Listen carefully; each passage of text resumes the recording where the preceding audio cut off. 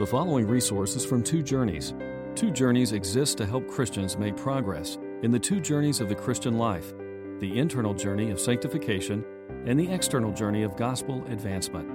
We do this by exporting biblical teaching for the good of Christ's church and for the glory of God. Please visit twojourneys.org for more resources. Amen.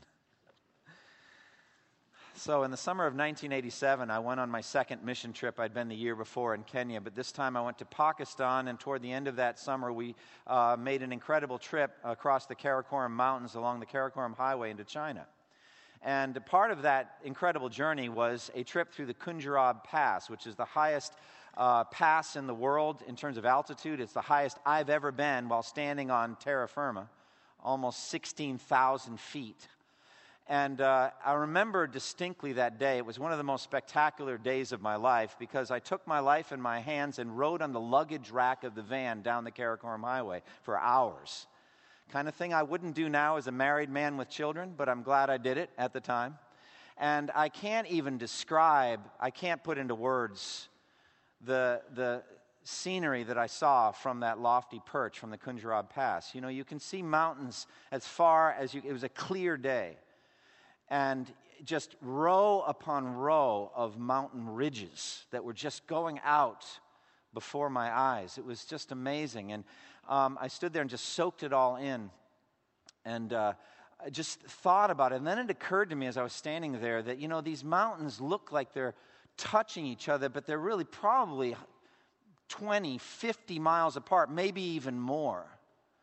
And this gives me this morning, as I begin this overview of the last section of Isaiah 40 through 66, a kind of an analogy of what it was like for Isaiah the prophet, touched by the supernatural power of Almighty God, touched by the Spirit of God, to be able to stand at a certain point in history, 7th century BC, and to describe, to write down in timeless words in a scroll things that wouldn't be fulfilled for centuries.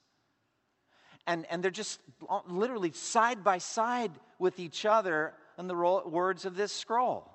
You go from one chapter to the next and from one theme to the next, and they're just one chapter on top of each other, but these events are separated by centuries, even by millennia.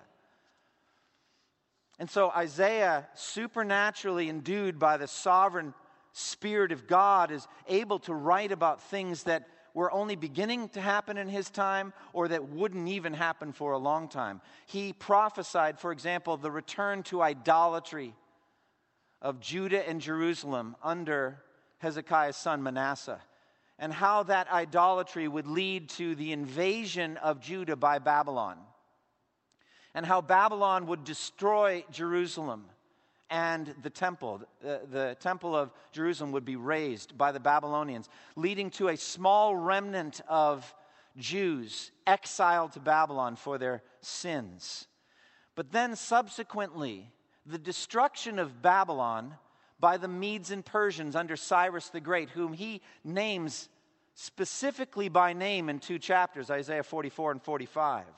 And how Cyrus the Great would issue a decree to rebuild the ruins of Judah and Jerusalem and let the foundations of the temple be laid. He named Cyrus the Great 100 years before his parents were born, Cyrus's parents. I've often wondered if they had free will in the naming of their son. Or if there was somebody whispering, Cyrus would be a good name, why don't you try Cyrus? But how this specific prophecy had been written down a century before that. And then how this small remnant of Jews, 42,000 of them, he didn't say the number, but a small remnant of Jews would return to the rubble of Judea, the rubble of Jerusalem, and rebuild it, and reestablish a Jewish presence in the Promised Land, leading to the greatest single event in redemptive history, and that's the life, death, resurrection of Jesus Christ, the Redeemer, whose ministry he saw more clearly than any other Old Testament prophet. Isaiah wrote very, very plainly of the coming of the Messiah and his bloody death on the cross, his piercing for our transgressions, and of his bodily resurrection from the dead. All of these things seen 7 centuries before Christ was born. And then the coming of the Holy Spirit poured out in abundance like like rain on the people of God, and how, as a result of the sovereign activity of the Spirit of God, the sons and daughters of God would spring up like plants from a field. And there are a lot of different ways to look at that prophecy, and we'll talk about them, but the coming of the Spirit, and how Jesus was going to be a light for the Gentiles, that he might bring the salvation of God to the ends of the earth. And how the gospel would spread to the ends of the earth and be successful there. And there would be Gentiles who would believe in this Jewish Savior. And they would repent of their sins and trust, and they would call on the name of the Lord while he was near and find salvation in Jesus. How this would happen, even to the ends of the earth and to the ends of time.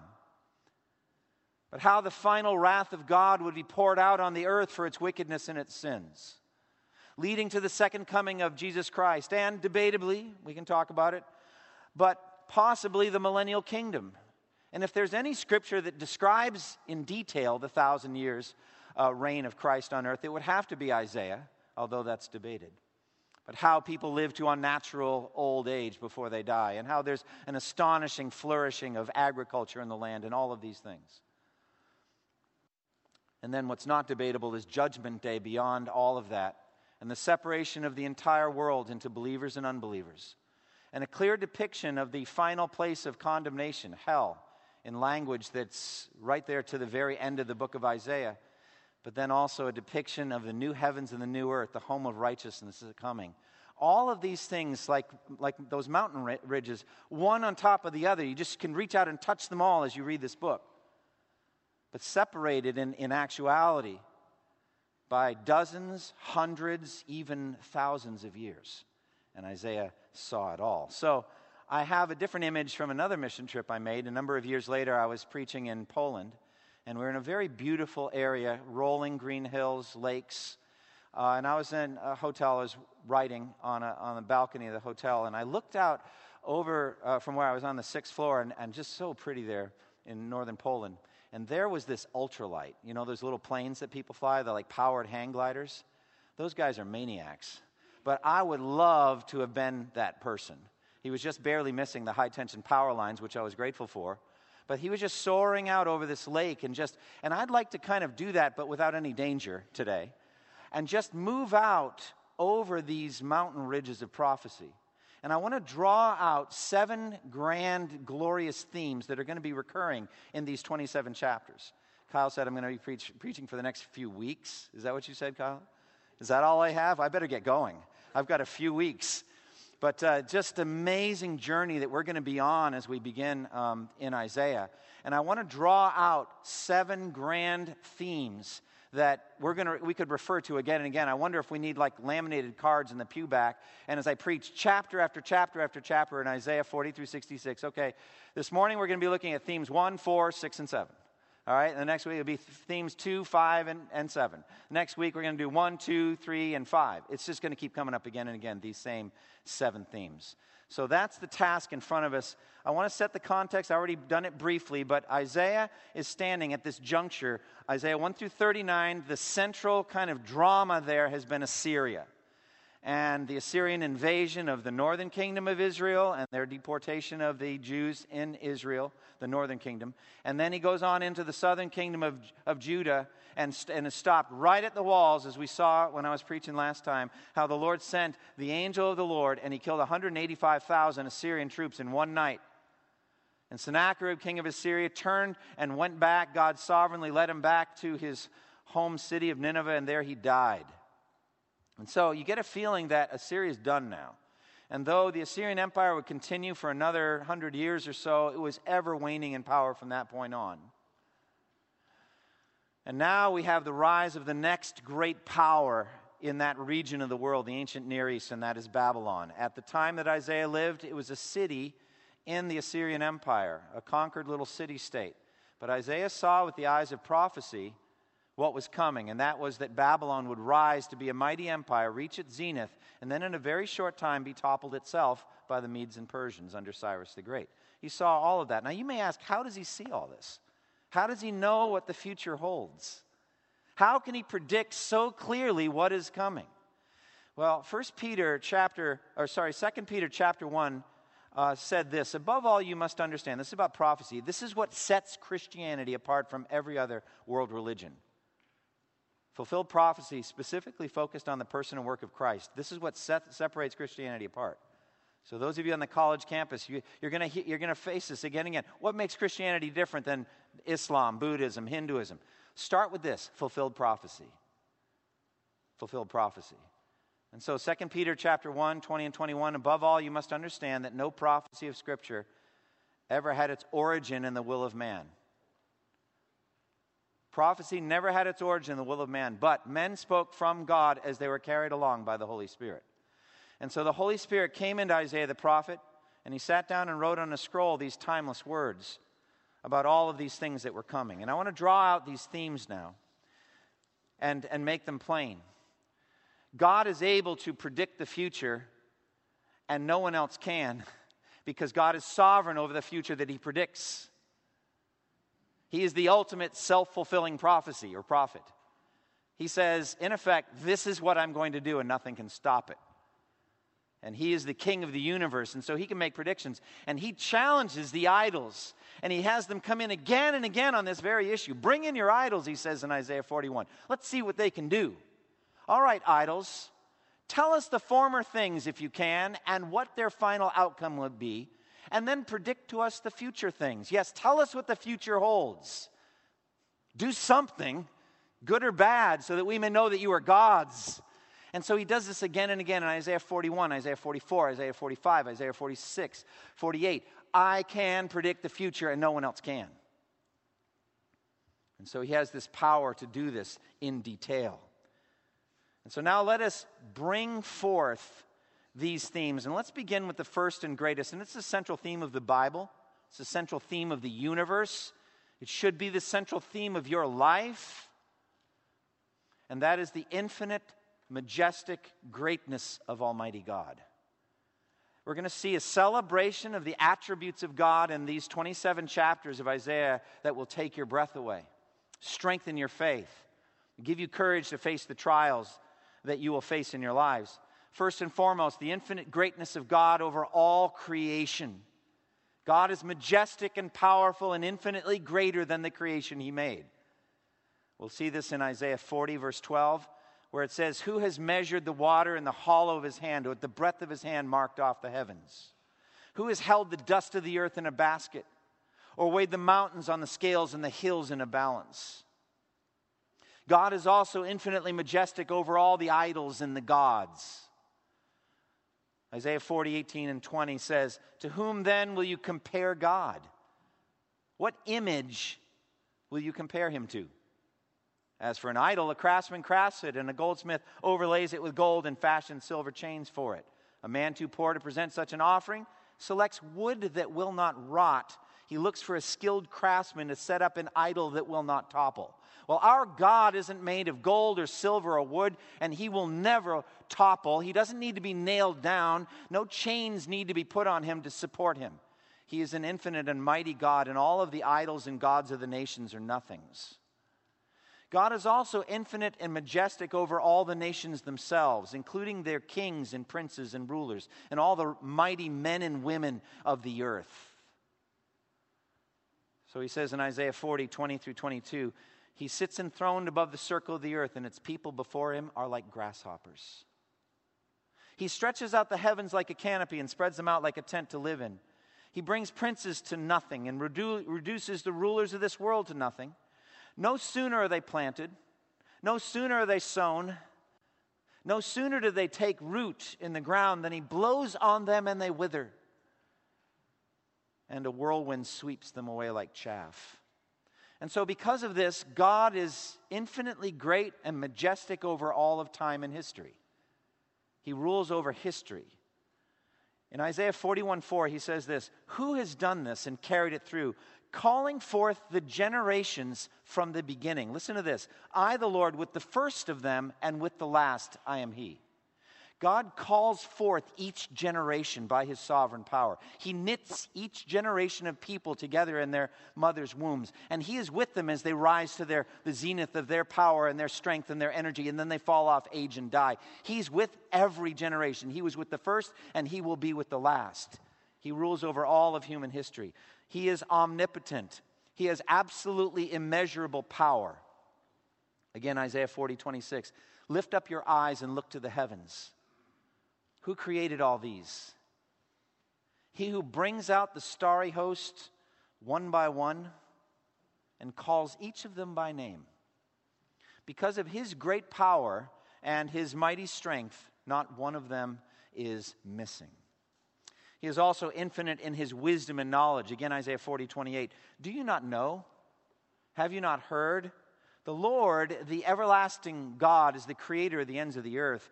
He will not grow tired or weary, and his understanding no one can fathom. And yet, how incredibly gentle and tender is this infinitely majestic God with sinners like you and me. How it says in Isaiah 40:11, he tends his flock like a shepherd. He gathers the lambs in his arms and carries them close to his heart. He gently leads those that have young. So the scope of this God is immeasurable. The scope of Almighty God. From his tenderness all the way up to measuring out the cosmos with the breath of his hand. So Isaiah pictures a God who is both terrifyingly immense in his power and knowledge, but also meek and lowly and tender-hearted in dealing with sinners. The display of the glory of this great God is the centerpiece of Isaiah 40 through 66. And so it says in Isaiah 40 verse 9, you who bring good tidings to Zion, go up on a high mountain. You who bring good tidings to Jerusalem, lift up your voice with a shout. Lift it up. Do not be afraid. Say to the towns of Judah, behold your God. That is my privilege today. I get to do that. I get to just say to you, the towns of Judah spiritually, Zion, spiritual Zion, open your eyes and behold your God. And there is no problem in your life that even comes close to his capacities and his power and his grace and his love for you. So just behold your God. How are you going to do that? Listen to the word. Because faith is the eyesight of the soul, and by hearing God's word, we see our God who cannot be seen. First theme. Second theme, the sinfulness of the idolatrous human race. The wickedness of idolatry is a major theme of Isaiah 40 through 66. He mentions it again and again. This great God of ours, this great God of Isaiah 40 through 66 is a jealous God. He created each of us to love him, to cherish him, to worship him, to live openly for him. That's why he created you and me. And so he says in Isaiah 42 verse 8, I am the Lord, that is my name. I will not give my glory to another or my praise to idols. He's jealous over his glory and over his place in your heart. But instead, sadly, tragically, the human race, all of the human race, not just the Jews under Manasseh, and not just the Babylonians with Bel and Nebo and all that, not just them, not just those totem pole worshiping Aboriginal tribes or whatever, not just all people apart from his sovereign grace are idolaters. Here I'm going to reach to Romans chapter 1 verse 25 for the best definition of idolatry. It says they exchanged the truth of God for a lie and worshiped and served created things rather than the Creator who's forever praised. Amen. That is idolatry. When you exchange the worship you should be giving to God and you're worshiping, living for, ultimately living for some created thing, you are an idolater. And all of us were idolaters apart from the saving grace of God. God is at war with the idols in Isaiah 40 through 66. At war with them. He hates them and he's fighting them. Idols are mentioned 19 times in these chapters. So again and again he brings them up. And as I mentioned, he challenges them probably 4 or 5 times to a duel. He wants to take them on. I love that part that I already quoted to you where he says, do something. But you're nothing. You don't even exist. But our God is the living God. And so he wants to challenge the idolatry that is rife in our culture, our time, and let's be specific, the idolatry that tempts your own hearts too. It is dangerous to read about the idolatry of the Jews or the idolatry of the Babylonians and say, you know, what wicked people they are, glad I'm not like that. And so God through Isaiah the prophet, mocks the idols, makes fun of them. We've already seen that some of it. How these idols have to be nailed down or they'll topple. You remember the memorable passage in Isaiah 44 where you've got this guy who goes out and selects a worthy piece of wood, drags it home, cuts it in half, and uses half of it to cook his dinner and warm himself in his workshop, and then uses the other half and carves it and makes it into an idol, and he bows down and worships it and says, "Save me, you are my God." And in case you missed the details, he goes back over it. Half of it he used to cook his meal, and the other half he bows down and prays to it. It's just mockery. So idolatry is exposed. God's hatred for idolatry is revealed. But the idolatry of the entire human race is also clearly unfolded as well. You know that Hezekiah led the Jews of Judea in a revival of true religion, biblical religion, finally got rid of the high places, had everyone worship in the pattern of the law of Moses. But then he died, and his son Manasseh took his place and vigorously led them all back into wicked idolatry, including to the point of sacrificing one of his own sons, a descendant of David, a son of David, in the fire to Molech. Well, that brought about the exile to Babylon. It brought about the punishment of God. Judah indulges in idolatry. And this is the very reason why Judah will be sent into exile. Listen to Isaiah 42, 17 through 19. Those who trust in idols, who say to images, "You are our gods," will be turned back in utter shame. Hear, you deaf. Look, you blind, and see. Who is blind but my servant, and deaf like the messenger I send? Who is blind like the one committed to me?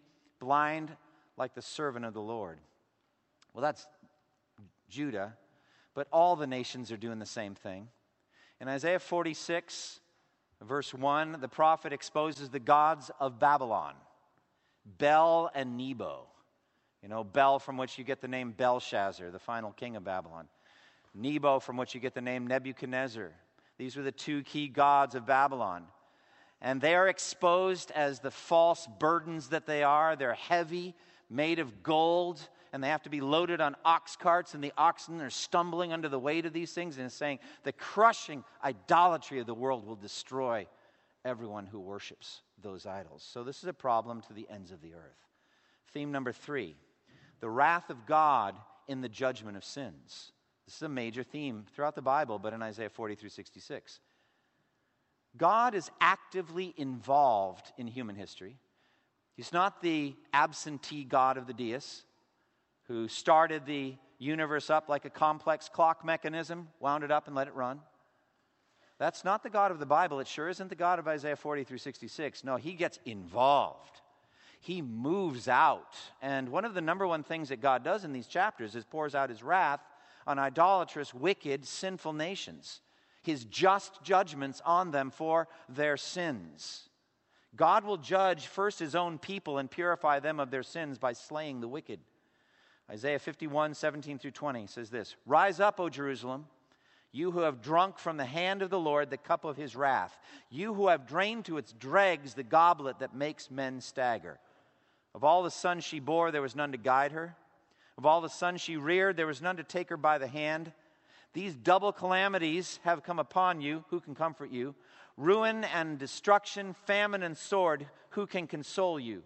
Your sons have fainted. They lie at the head of every street like antelope caught in a net. They are filled with the wrath of the Lord and the rebuke of your God." So God's judgment began with the house of God, with the Jews, as he pours out his wrath on them who said that they were Jews, but they really weren't, only in name only. But they were genuinely idolaters, and God poured out his wrath on them. And because of that, he destroyed Jerusalem and his temple, the place where he wanted his name to dwell forever. But he destroyed it, God did, by the Babylonians. So it says in Isaiah 64:11, "Our holy and glorious temple, where our fathers praised you, has been burned with fire. All that we treasured lies in ruins." Why? Because of the judgment of God. But God, in his grace, in his mercy, restrained his wrath completely from the Jews, and by his sovereign grace left them a remnant chosen by grace. He didn't completely exterminate them. The sons and daughters of Abraham still exist. And God reserved for himself a remnant. He left a remnant. Now, beyond the issue of the Jews, Judah and Jerusalem, we have the consistent activity of God in judging this nation or that nation or the other nation for their sins. He's not just a national tribal deity, just the God of the Jews, the God of Abraham, Isaac, and Jacob. He is the God of Abraham, Isaac, and Jacob, but he is the God of the entire world. And he is just and righteous and will judge every nation on earth for their sins. This is the God of the whole world, not just of the Jews. And so, in Isaiah 63:6, he says, I trampled the nations in my anger. In my wrath I made them drunk and poured their blood on the ground. And then 66:15 and 16, it says, Behold, the Lord is coming with fire, and his chariots are like a whirlwind. He will bring down his anger with fury, and his rebuke with flames of fire. For with fire and with his sword, the Lord will execute judgment upon all men, and many will be those slain by the Lord. So we have many cities devastated, many people slaughtered. And the culmination of the righteous judgment of God for sin is hell. And that is also pictured in the words of Isaiah the prophet. If you were to go to the very last verse in the book of Isaiah, Isaiah 66:24, you don't have to turn there now, but just listen. This is the very last verse. This is the last word. Isaiah 66:24. And they will go out and look upon the dead bodies of those who rebelled against me. Their worm will not die, nor will their fire be quenched. And they will be loathsome to all mankind. That's the end of the prophecy. Well, Jesus picked up on those same words and used them to describe hell. In Mark 9, he says, if your eye cause you to sin, gouge it out and throw it away. It is better for you to enter the kingdom of God with one eye than to have two eyes and be thrown into hell, where their worm does not die and the fire is not quenched. It's Isaiah 66:24. Theme number 4. The wonderful good news of the gospel of Jesus Christ. Amen? The good news that there is a Savior from this just wrath of God. And his name is Jesus. Jesus, the atoner of sins, the Redeemer, the suffering servant, Jesus Christ. No one in the Old Testament saw the ministry of Jesus Christ more clearly than Isaiah the prophet. No one. It was Isaiah that saw the Lord seated on a throne, high and exalted, and the train of his robe filled the temple. John 12 tells us Isaiah said this because he saw Jesus' glory and spoke about him. But he saw most specifically the promise of a full payment for all of our sins. Now it's going to begin, and I'm going to start with this next week, Isaiah 40, 1 and 2. I'm going to preach 3 sermons on Isaiah 40. After that, I will try. I'm not promising, but I'll try to keep to a chapter a week. I'll do our best. But I can't do that in Isaiah 40. And look how Isaiah 40, 1 and 2 begins. Comfort, comfort my people, says your God. Speak tenderly to Jerusalem, and proclaim to her that her hard service has been completed, that her sin has been paid for, that she has received from the Lord's hand double for all her sins. Well, there's only one way that sin gets paid for in the Bible, and that's with the shed blood of Jesus Christ. There is no other atoning sacrifice. No other atoning sacrifice. So how then did Jerusalem's sins get paid for?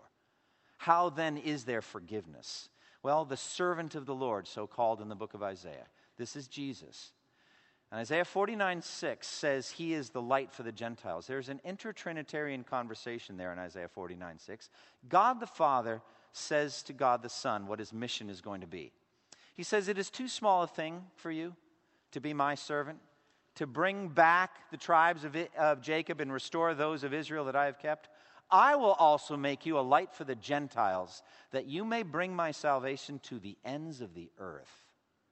That's Jesus' mission, to be the light for the Gentiles, that he may bring salvation to the ends of the earth.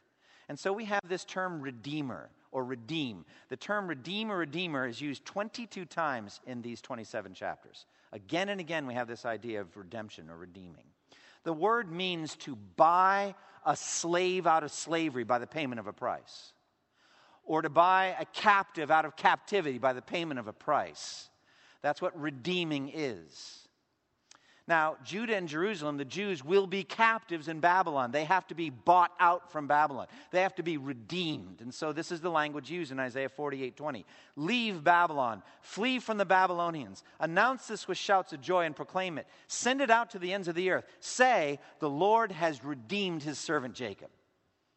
So when the remnant went back to the promised land, when they went back, they were redeemed. Yeah, but the payment hadn't been made yet. It's like a big, grand, glorious, redemptive history IOU. An intertrinitarian IOU. Jesus would shed his blood to pay the price of that redemption. That's the only payment there could ever be. And then Isaiah 52:9 and 10, it says, burst into songs of joy together, you ruins of Jerusalem. For the Lord has comforted his people. He has redeemed Jerusalem. The Lord will lay bare his holy arm in the sight of all the nations, and all the ends of the earth will see the salvation of our God. The whole world is in slavery to idolatry and to sin. The whole world is under the righteous judgment and wrath of God. We all deserve it. And Jesus Christ is the Redeemer, not just for the Jews. That's too small a thing, said God. But for a Savior to the ends of the earth, for every tribe and language and people and nation. Everyone. And so it says in Isaiah 59:20, the Redeemer will come to Zion, to those in Jacob who repent of their sins. So the Redeemer is coming. Now, Isaiah 53 is the clearest depiction of how that redemption would come about. Without the shedding of blood, there's no forgiveness, the book of Hebrews tells us. And Isaiah 53 tells us who's going to shed his blood. And it says in Isaiah 53, 4 through 6, of this suffering servant, who is Jesus. Surely he took up our infirmities and carried our sorrows, yet we considered him stricken by God, smitten by him and afflicted. But he was pierced for our transgressions. He was crushed for our iniquities. The punishment that brought us peace was upon him, and by his wounds we are healed. We all like sheep have gone astray. Each of us has turned to his own way, and the Lord has laid on him the iniquity of us all.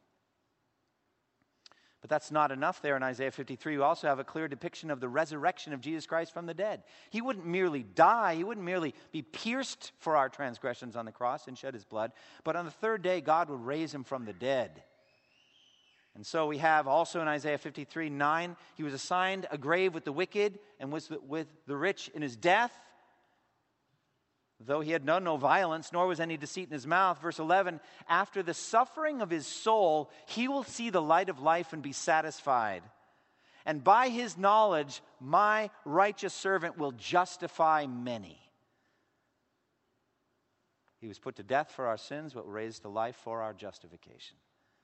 How awesome is that? Theme number 5, the spread of the word of this gospel and the call of the gospel to the ends of the earth. This is the powerful word of God. You've already heard it alluded to. All men are like grass, and all their glory is like the flower of the field. Isaiah 40, 6 through 8. The grass withers and the flowers fall when the breath of the Lord blows on it. Surely the people are grass. The grass withers and the flowers fall, but the word of our God stands forever. And then you heard Damien read so beautifully, Isaiah 55, 10 and 11. As the rain and the snow come down from heaven and do not return to it without watering the earth, making it bud and flourish, so that it yields seed for the sower and bread for the eater, so is my word that goes out from my mouth. It will not return to me empty, but will accomplish what I desire and will achieve the purpose for which I sent it. So God's going to unleash this powerful force in the world called his word. What we know is the gospel of Jesus Christ. He's going to unleash it. And he's going to let it do its powerful work. And it will not come back empty. It's going to come back with what he intended to achieve, having been done. And he has in mind the ends of the earth. What do we mean by that? Every tribe and language and people and nation. Isaiah is the prophet of the Gentiles. You could call him that. He's talking again and again about us. And he says there in Isaiah 42:12, let them give glory to the Lord and proclaim his praise in the islands. What are the islands? Faraway places. If you're living in Jerusalem, the islands means the ends of the earth. We've already seen that in Isaiah 49:6, that you may bring my salvation to the ends of the earth. Isaiah 52:15 It says, so will he sprinkle many nations, and kings will shut their mouths because of him. For what they were not told, they will see, and what they have not heard, they will understand. This is the spread of the gospel, predicted in the book of Isaiah. It's going on right now. And so there are these messengers of good tidings. Isaiah 52:7. How beautiful on the mountains are the feet of those who bring good news, who proclaim peace, who bring good tidings, who proclaim salvation, who say to Zion, your God reigns. How beautiful are the feet of those who bring that good news. And then listen to this, Isaiah 66:19. I will set a sign among them, and I will send some of those who survive to the nations. I'm going to send them out to the nations. To Tarshish, that's Spain. That's like Gibraltar. I mean, that's a long way away from Jerusalem when you don't have very good sailing vessels. I'm going to send them to Tarshish, to the Libyans and Lydians, who are famous as archers, to Tubal and Greece, to the distant islands who have not heard of my fame or seen my glory. They will proclaim my glory among the nations. That's clear missions, friends, in Isaiah 66:19. And at the center of that message is a call to repentance and faith. Isaiah 45:22. Turn to me and be saved, all you ends of the earth. That's repentance. Turn away from your idolatries. Turn away from your wickedness and away from your sin. Turn unto me and be saved, all the ends of the earth. Isaiah 45:22. Isaiah 53:1. Who has believed our message, and to whom has the arm of the Lord been revealed? When God reveals his arm, people believe. That's what happens. They believe. And in that belief, they are saved from their sins. Simple justification by faith. Isaiah 59:20. The Redeemer will come to Zion, to those in Jacob who repent of their sins. And so we have, going out to the ends of the earth, this invitation to free grace, which you heard again read for us already. How beautiful is this? Isaiah 55:1 and 2. Come to me, all you who are thirsty, come to the waters. And you who have no money, come, buy and eat. Come, buy wine and milk without money and without cost. Why spend money on what is not bread, and your labor on what does not satisfy? Listen to me and eat what is good, and your soul will delight in the richest of fare. And then later in that same chapter, Isaiah 55:6-7, seek the Lord while he may be found. Call on him while he is near. Let the wicked forsake his way and the evil man his thoughts. Let him turn to the Lord, and he will have mercy on him, and to our God, and he will freely pardon. So I just want to stop right now, this ultralight flying over mountain ridges, and just stop for a moment and say, have you ever done this? Have you ever called on the name of the Lord for the salvation of your soul? Have you sought the Lord while he may be found? May I say more accurately, are you seeking the Lord while he may be found? It's not just once. That's just the first time when you come to Christ. Then you'll be seeking him the rest of your life while he may be found. And you're finding him day after day by the Spirit. But have you done that? Do you know for certain that your sins are forgiven you through repentance and faith in Christ? You're included in all of this. You're included in Isaiah 40-66. You're among those nations that are there to the ends of the earth. Have you repented and trusted in him? Number 6, God's restoration of Israel and the promised land itself, real quickly. God is going to restore Israel. He's going to rebuild Jerusalem. He says it very plainly in Isaiah 44. Cyrus is going to allow the remnant to go back. He's going to say to the rubble-filled towns of Judah, let them be rebuilt. And to Jerusalem, let it be restored. And of the temple, he will say, let its foundations be laid. By the way, that must have been a shock in Isaiah's day. Oh, any word from the Lord? Yes, yeah, there is. This is Hezekiah's day now.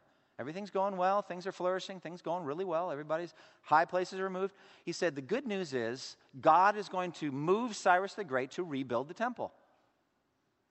Rebuild it? Well, yeah, he's going to have the foundations laid after him, then it'll get rebuilt. Lay the foundations of the temple. We have a good temple. It's running real well. Yeah, well, let me tell you what's going to happen to that temple. Well, God ordained that temple be destroyed, but he also ordained that it be rebuilt. And that a small remnant of Jews would come back to that pile of rubble that was Jerusalem, and under Nehemiah rebuild the walls and the city itself, and under Ezra and Haggai rebuild the temple, even though it was smaller. And why did he want to do all that? Because he was excited about a small number of 40,000 Jews returning? No, to set the stage for Jesus. So that Jesus could say to the Samaritan woman, salvation is of the Jews, and that would mean something. And so he's setting up a play, a set on a play with curtains and with everything needed, setting it up so Jesus could come and die there. He would restore it. But bigger than all that, the language of restoration of a remnant streaming back to Jerusalem, it's spiritual language for the success of the gospel.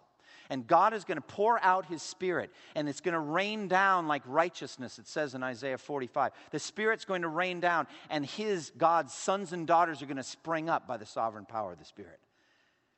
If you're a child of God today, you're included in that prophecy. You're one of the sons and daughters of Abraham. You sprung up by the sovereign power of the Spirit, and you are now flourishing for the glory of God. That's the restoration of the Jewish nation. So yes, physical, but ultimately spiritual. And in the end, He's going to be restoring the land itself. Lots of environmental verses in Isaiah. God has a lot of interest in what's happening to planet Earth. And He's going to be restoring all of it. Ultimately, number 6 or 7, the theme, the new heavens and the new earth. Ultimately, He's going to build a new Jerusalem, Isaiah 60. And the light of this new Zion will shine. And the glory of Lebanon will come, and all of the glory of the Gentile nations will flow in, and all of the Gentile converts, put it in that language, will beautify the New Jerusalem with their faith in Christ.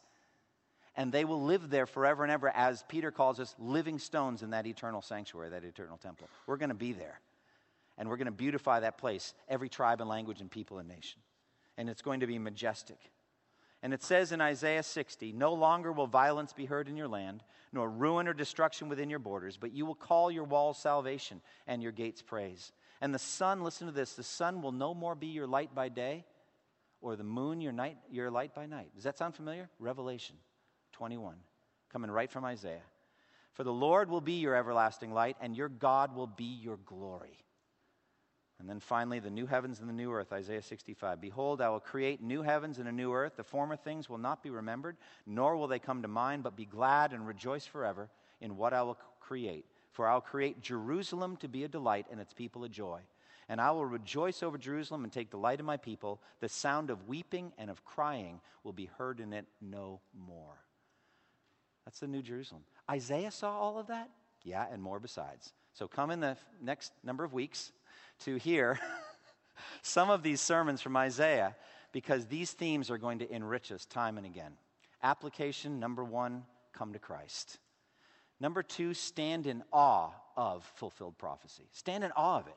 Stand in awe of this Bible, this miracle that we carry around and underestimate, all of us. Stand in awe of what's in it. And be comforted that your God is such a mighty God that He can dwarf all of your problems. And so, as we sang earlier, when you pass through the fire, you're going to make it all the way through. You're not going to be consumed. When you go through the waters, you're not going to drown. The fire and the water are not for your destruction if you're a child of God, but for your purification. And He's going to strengthen you through all of that. So, pray for me as I prepare for next week. I look forward to meeting you again on Isaiah 40 next week. Close with me in prayer.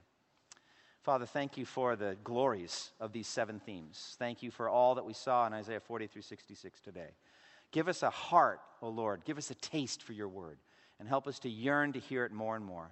We pray these things in Jesus' name. Amen. Thank you for listening to this resource from twojourneys.org. Feel free to use and share this content to spread the knowledge of God and build His kingdom. Only we ask that you do so for non-commercial purposes and in accordance with the copyright policy found at twojourneys.org. Two Journeys exists to help Christians make progress in the 2 journeys of the Christian life, the internal journey of sanctification and the external journey of gospel advancement. We do this by exporting biblical teaching for the good of Christ's church and for the glory of God.